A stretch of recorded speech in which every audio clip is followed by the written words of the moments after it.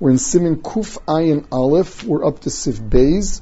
This is the halachis of Bizoyin Ochlin. Lo yeshev odom al kupa malaya te'enim ugrogros.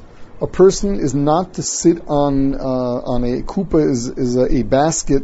It's talking about a basket that's flexible, in which you have figs or dried figs in. Aval yoshev hu al igul shel devela. But when they're pressed, you can sit on that because they're stiff and they don't get all mushy. Or al kupa malaya kitnios, or even a basket and a flexible basket that is full of beans. We're talking about hard beans that do not get ruined. So the halach is it is also to sit on food in a way that the food is going to get ruined. But if the food doesn't get ruined, then there's no isser in sitting on it. Sif Gimel. Mutter lechol daisa, pirish hachita niklefes umavusheles. Cooked grain, say an oatmeal. Bepas b'mokom kaf. You're eating it using bread in place of a spoon. Now the Machaber says, v'hu sheyochel hapas achar kach. That's only if you're going to eat the bread afterwards. Now, generally speaking, we learned that the rule was it is mutter to use food for anything that it's normal to use food for, any shimush adam that is normal, provided that the food is not going to get ruined.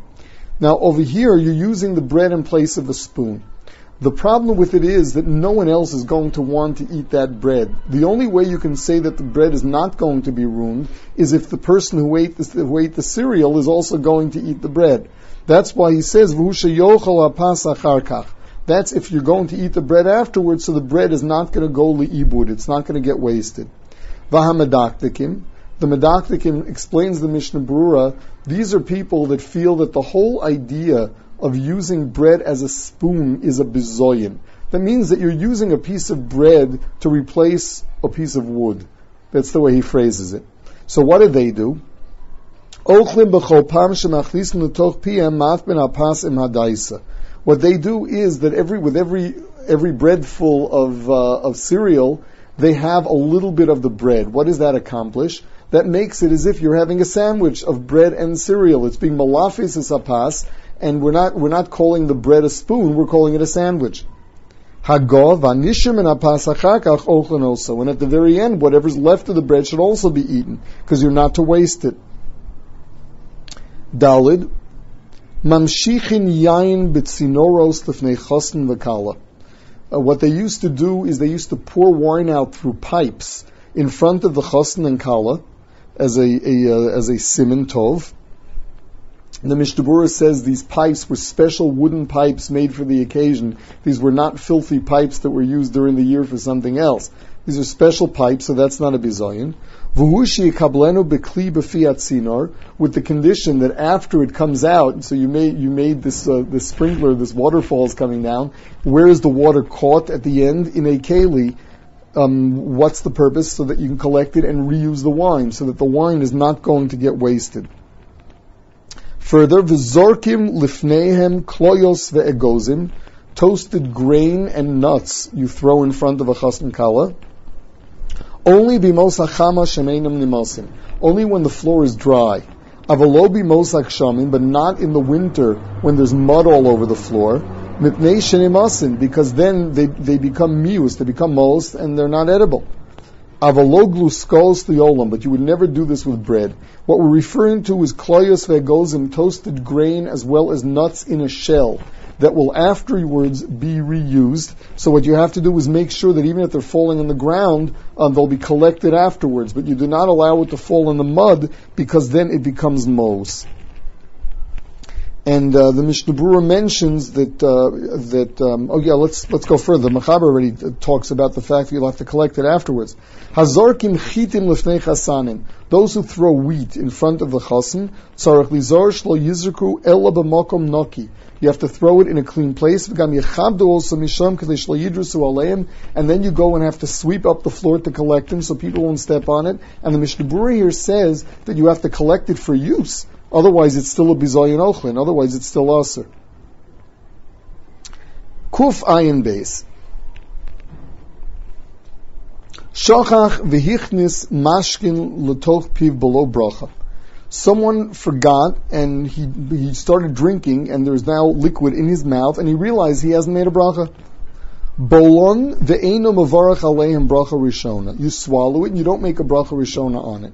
Now, why does this come right after the previous siman? We're dealing with the halachas of bizoyin ochlin. The case here was that someone accidentally started drinking without a bracha. His mouth is full of the liquid. He hasn't swallowed it yet, so he has a choice. There's no way he can make the bracha with the liquid in his mouth because he just can't physically. You can't push liquid to the side. So the only alternative then would be to spit it out. Because that is bizoyin ochlin, you're not mechuyev to do that. You don't have to spit it out. The Mishnah Berurah brings down that if you have more of the same drink, or you have more drink afterwards that you can drink, and you don't really care about spitting this out, that you are allowed to, it is not considered wasting food since you're doing it in order to avoid being nena from olam hazeh without a bracha. So the only case, according to that, would be, according to the Magen Avraham, the only case where you're allowed to swallow it, where you don't have any other mashkin to make a bracha on anyway. So all it means is that you're going to end up not drinking, and that you're not mechuyev to do. The yesh omrim de mavarach aleihem. The Ramah's shita is that after you swallow it, you're allowed to make a bracha. V'chein niri ikr, that's the way he paskins. Rov achronim argue with him and say that you cannot make a bracha retroactively unless you actually have something else to make a bracha on. You cannot. Now, the Mishnah Berurah brings a lavushe srod that if your mouth isn't full and it's possible to actually make a bracha with some of the liquid in your mouth, then do that. It means if you only have a little bit of liquid in your mouth and you could make the bracha, it may sound a bit funny, you're better off doing that than swallowing it without a bracha altogether. Sif Beis, Shochach v'hichnis ochlin l'toch piv below bracha. What if this wasn't a liquid, but you actually put food in your mouth without a bracha? Im hudavar she'eino nimas yiflatenu yiflatenu.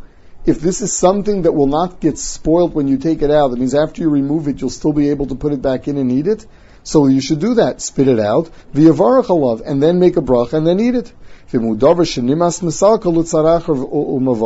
Whereas if it is something that would get spoiled, if you took it out of your mouth, it would be most, you wouldn't want to eat it. So the halacha is there, move it to the side and make the bracha with the food in your mouth. Now, why is it that if it's something that you can spit out and make the bracha and then take in again, you're mechuyev to do that? Why not just move it to the side?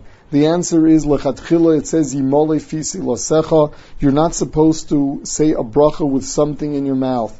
Therefore, if it's possible to remove it and then eat it afterwards, do that. If it's going to get ruined if you do that, so only there you're allowed to leave it in your mouth and make a bracha at the same time. The Mishnah Berurah brings an eshkol who writes that we learn out of Yimole Fisi Lasecha not only that you shouldn't have something else in your mouth, but that when you make a bracha, you should make it clearly. You're not to mumble a bracha. Brachas are to be made clearly, not mumbled.